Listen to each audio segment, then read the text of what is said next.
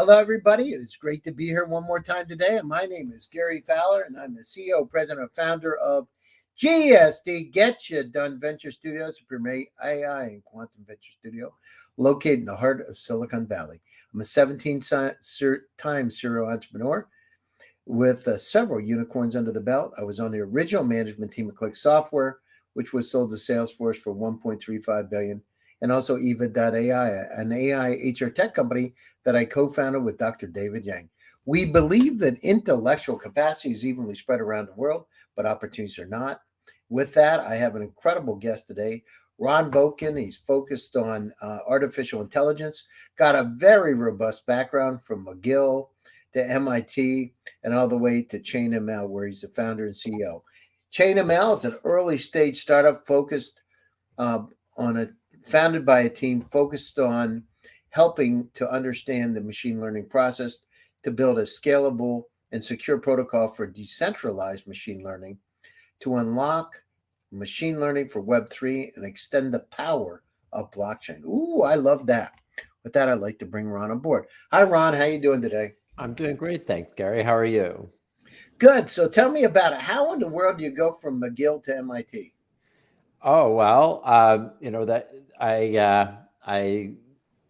applied to, grad schools, I guess, in the U.S. after doing undergraduate at McGill, and decided to go to MIT, which was a good experience. It was a little while ago. We were studying. I studied AI in a clinical decision-making context using, older techniques than today's deep learning. We were just starting to do probabilistic methods back then. So how do you went down through it, you graduated from MIT, and then did you move to the Valley right away, or what happened?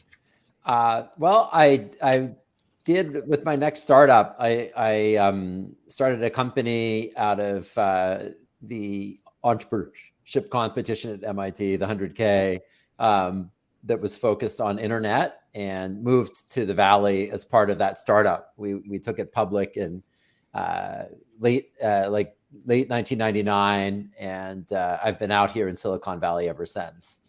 Now, how was that? You came right at the boom years of the internet. And so also in 2000, we saw a little bit of a bust. How was it after coming out? And you went down through it because you did, you went down through and with the Seabridge Internet Solutions. In fact, you were there to March of 2001, 1 year after the bust. How was it? Well, it was definitely very different, right? I mean, I think you've been in Silicon Valley long enough to go through several boom and bust cycles, right? It was completely crazy in 2000 here, and then in 2001, it was a lot of empty space. People were writing off the death of Silicon Valley, which may sound familiar. Empty offices in San Francisco, but we persevered. I was working on a new startup around programming technology out of Xerox PARC that was interesting, and ended up getting back into AI with an ad tech company called QuantCast, where I ran engineering and research really to build ad models, lookalike models using AI techniques. Now, so if you've been in this a long time. So how important is it to get stock options in a company, Ron? You've been through a number of different companies. Since 96, you graduated about 96 from MIT, right? Yeah, in the 90s. And how is it? How do you make your money? Like, it costs a lot of money to live in Silicon Valley, especially where you are in Los Altos. And how in the world do people go down through? How important are stock options to be able to afford the Silicon Valley lifestyle? Yeah, I mean, I think, definitely stock options, equity in startups were really important for me, whether it was at Seabridge or QuantCast, or, then the equity from starting Think Big Analytics, which was really bringing AI to the enterprise that we sold to Teradata.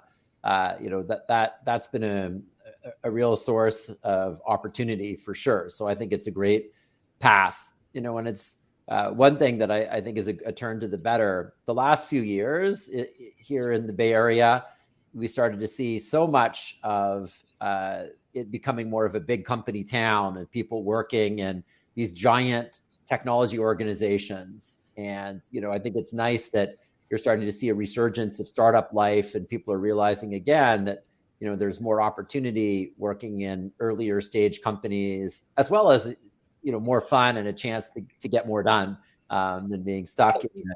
There's no way to avoid it being slow and hard to get things done in a 100,000 person company.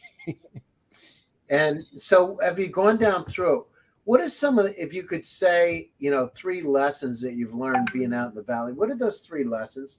You've been through a lot of stuff. What are the 3 things that allow you to be able to stay as long as you have? Yeah, I mean, I think, one is you do always want to keep learning, and, it's the story, in my career, technology has gone from being a small sector that, specialists went into to, driving the agenda on the planet. It's become the most important industry and really driving societal change in all aspects, right? So huge changes along the way, and you have to sort of recalibrate. I mean, I think the speed and the level of sophistication has picked up so much. People are so much better now at building startups and scaling, and there's a lot to be learned, right? So you can build on that. I mean, I think it helps a lot. You develop a good sense of the patterns and seeing what's going on to make good decisions as you advance in your career. And so I think, I believe that everyone can keep improving their craft and be better at being entrepreneurs. Certainly for me, I've increasingly focused on what is the way that the startups I'm working in can have a positive impact in the broader ecosystem, right? So like with ChainML, we were really focused on both, one, how to push back against some of the centralization of AI being controlled by big tech, and now looking at, with these powerful AI models, how can you start to really build better systems on top of them that are, predictable and useful, and such that, as the AI models get more powerful, we can have better oversight or ability to steer them in a way that we're confident in what we're using them for. No, it's interesting. And so, when you look out there, what is the reason that people move to Silicon Valley, right? I mean, there's opportunity, right? But what's the overlying? Is it because there's a lot of geeks out there and people like to hang around together? I know when I'm out there, I can feel it, and I feel like normal because I talk to people about things that, generative AI and all kinds of things. And it's just interesting when you have those different perspectives. But what about for you? What's the main thing? What keeps you there besides going to Santa Cruz and climbing in the mountains? The weather, right? It's a whole lot better than at McGill or in Boston. Yeah. What is it? Yeah, I mean, I think it is. It's such an innovative place, as you say. Like, there's so many amazing entrepreneurs and technologists here that you can interact with. As you say, it's in the culture that you can talk. It's often you can interact and talk with people who share an interest. So it's really valuable being in a place that's such a leadership place around technology. Right. So now in building ChainML, we have a big presence here. And then we also have a big presence in Toronto, Canada, where, again, there's a lot of AI talent.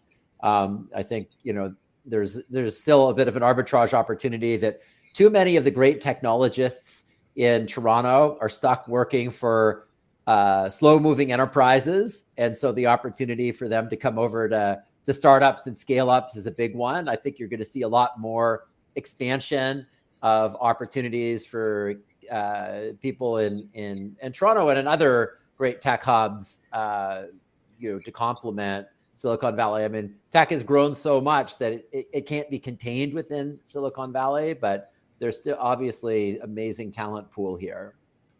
Yeah, no, you're right about it. The environment, it's not bad to go from where you are down to Armadillo Willie's. But right on the corner in San Antonio. But there's this, you get restaurants, you get that incredible climate, you get Stanford University, and you probably see as many MIT people out in California as you did in Boston, right? Other than if you walk around Boston, there's probably just as many there. Oh, you went to MIT too. Nice to meet you. What did you study?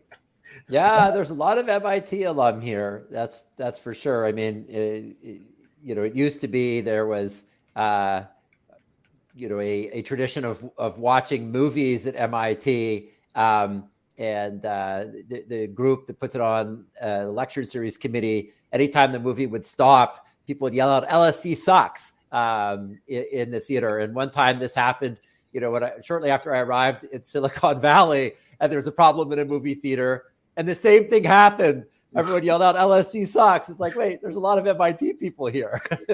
Now that's great. And it makes you feel at home. It's kind of nice to have that. So, here's the other part. When we look at teams around the world, and, in GSD, we have 139 companies now from 57 countries. A lot of them are like yourself, Ron. They have deep technical backgrounds. They've gone to IIT in India or Cambridge. But one of the things, how important, in your opinion, is marketing and sales to a startup?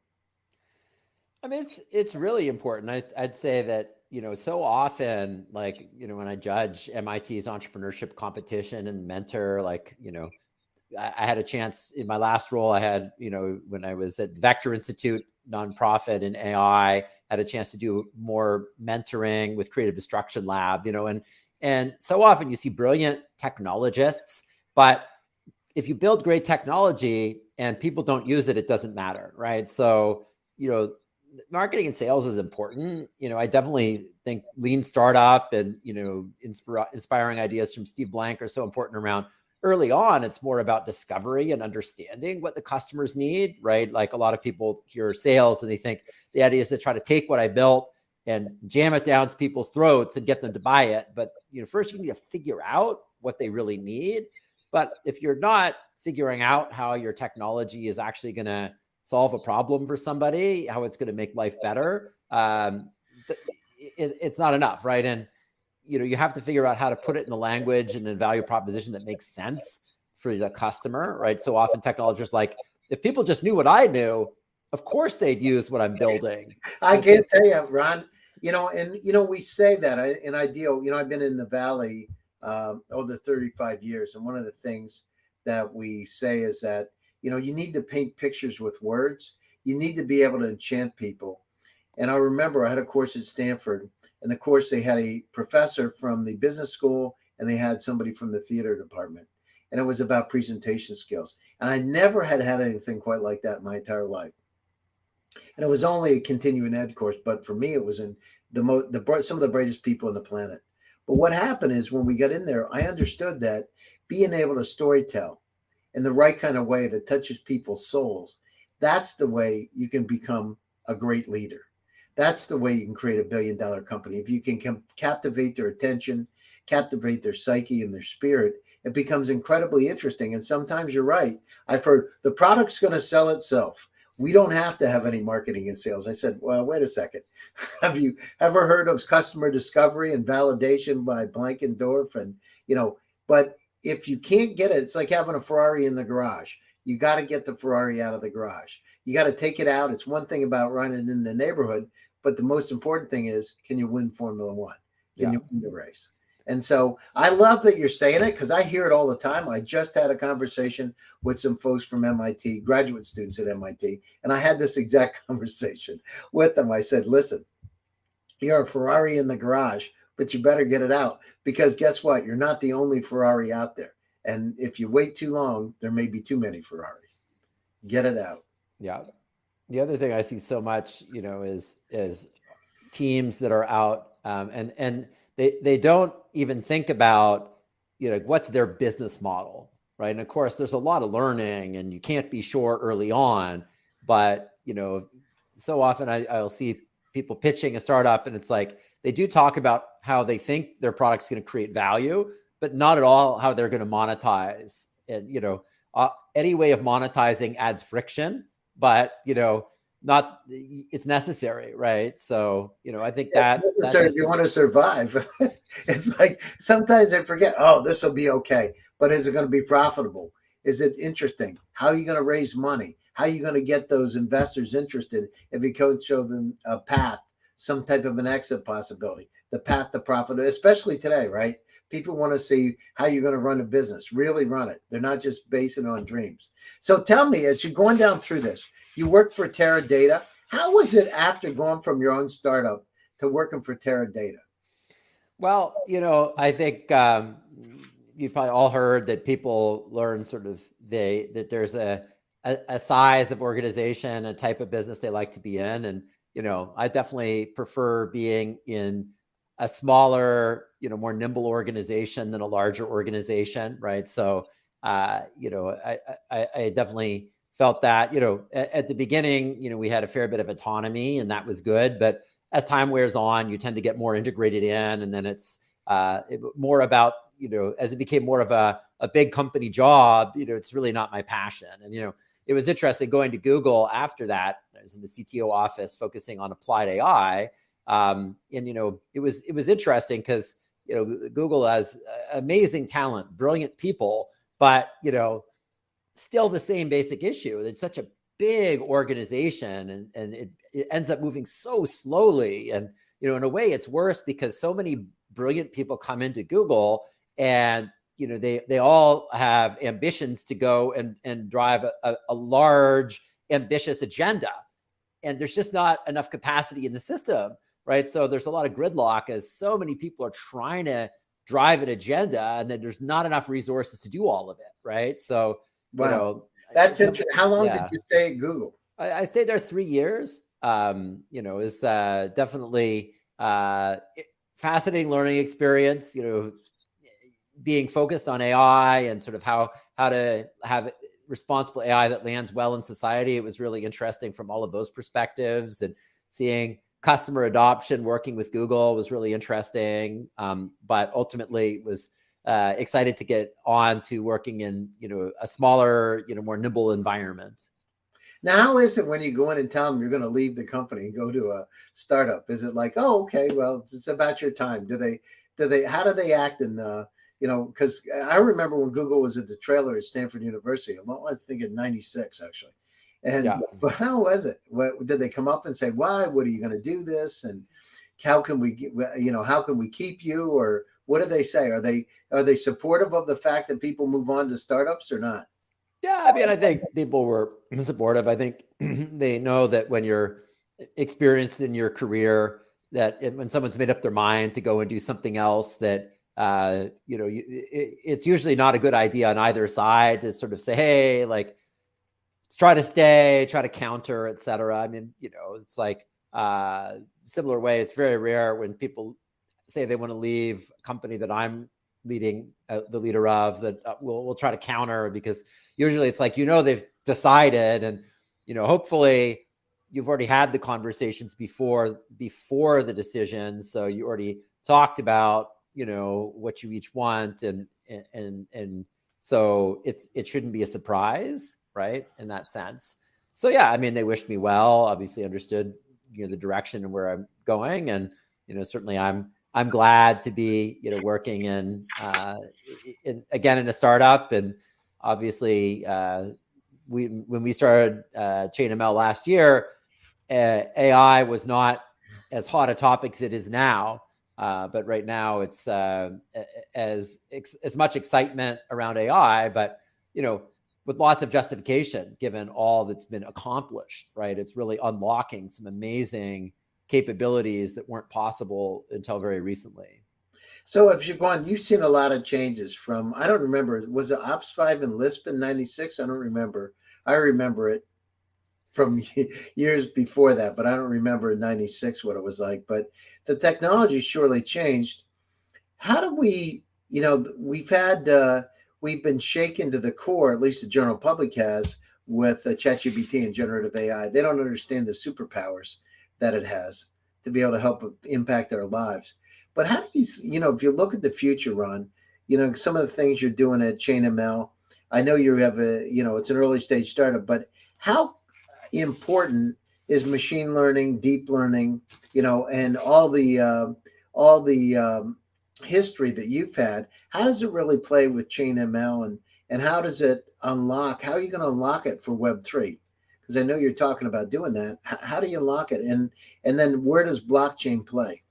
Yeah, all good points. So I'd say one, we think deep learning, is going to continue to be a dominant underlying technology for AI. It's been evolutions and advances in deep learning that have gotten it to this point where you have powerful chat bots and image generators, and the acceleration and capabilities is dizzying, right? We're going to see much more capable models coming out this year and again next year and ongoing, with so much more that they can do.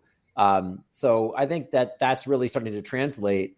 As a company, we really shifted focus to be much more around the generative AI layer as this emerged, and we realized there's such a need for how do you take these powerful underlying models and make it possible to integrate them into applications to do useful functionality, right? How do you go beyond? It's super easy to build a demo, right? Everyone's like, oh, here's a demo of chat with my PDF document, right? And it's fine. We're saying, like, how do you, no kidding, build powerful product features using generative AI and integrate that, right? So we open sourced a framework to make it possible to build agents that are controllable, that you can predict better, that can add that kind of powerful functionality to your application. Now, the idea of decentralizing compute, we still think that's long-term important. Blockchain can be useful for micropayments and for lower friction composition of capabilities. So we think that longer term, that's a direction that's interesting. And, we certainly are working with Web3 customers. Like one of our first public customer, Space and Time, is a decentralized database company, and they're using our Council technology to power their Houston chatbot that, lets users run database queries and forecasts and visualizations and support questions and simplifies API integration, right? Really high value uses of generative AI. So we're working with Web3 customers as well as Web2 customers. And we think over time, there will be a lot of interest in, like, how can you have the right compute running in the right place? We don't think that, running in sort of high margin oligopoly clouds is where people want to run all this compute for AI, that, having it available with more choices, ultimately having more personal control over the AI will be important. But also I think it's important to sort of have a roadmap. And right now what we see is the big need in Web3 and more generally is, how do you actually improve user experience and enhance products using AI capabilities? Yeah, no, you're right. I mean, it does. And then what's the benefit for humanity, right? So we have the experience, but how's it going to benefit us? I mean, the challenge around us is data, right? We got 123 zettabytes of data on the planet. If you took DVDs or CDs and stacked them one on top of another, it would go 94 times between the Earth and the Moon today, growing at about 68 to 70% per year. So this infobesity challenge that we have around us is, one that even in our personal lives, think about it. How many times in the last 2 weeks has somebody said, hey, Ron, I sent you a mail message. Did you get it? Where'd you send it? Well, I sent it to your Gmail or Yahoo or your corporate. When did you send it? 2 days ago. Let me check. I can't find it. Will you send it again? It must be in spam. So this challenge, even our personal clouds, we have about 300,000 items. The entire web in 1996 was 257,000 websites. So you have more information in personal cloud than the entire web.